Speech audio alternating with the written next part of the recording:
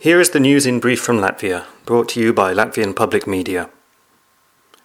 There's fresh intrigue at Latvia's national airline, Air Baltic, after LTV reported the surprise sale of a large holding in the company.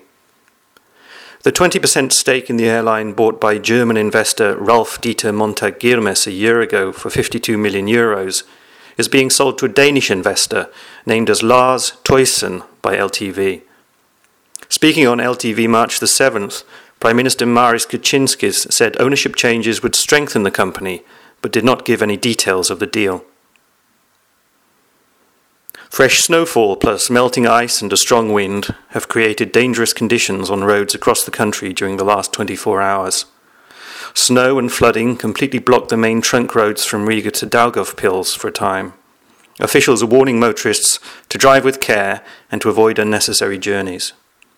Sharply rising waters in the river Daugava have also caused localized flooding in Daugavpils and Jēkabpils districts. The ruling government coalition agreed at a meeting on March the 6th to postpone a decision about shutting down the Riga Teacher Training and Educational Management Academy. The Education Ministry favours closing the institution and transferring its students to other colleges as part of a streamlining plan.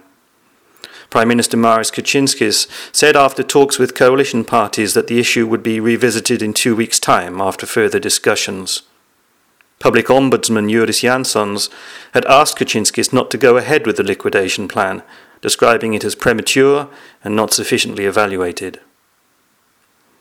And finally, members of Bauska District Council have called an extraordinary meeting in order to declare a state of emergency because of the appalling state of roads in the area.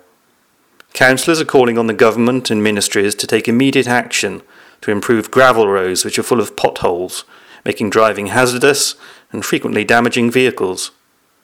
Unless action is taken, people will continue to leave the district, resulting in a worsening of the demographic situation and a downturn in business, councillors claim. You can read all the latest news from Latvia in English, Latvian and Russian at www.lsm.lv.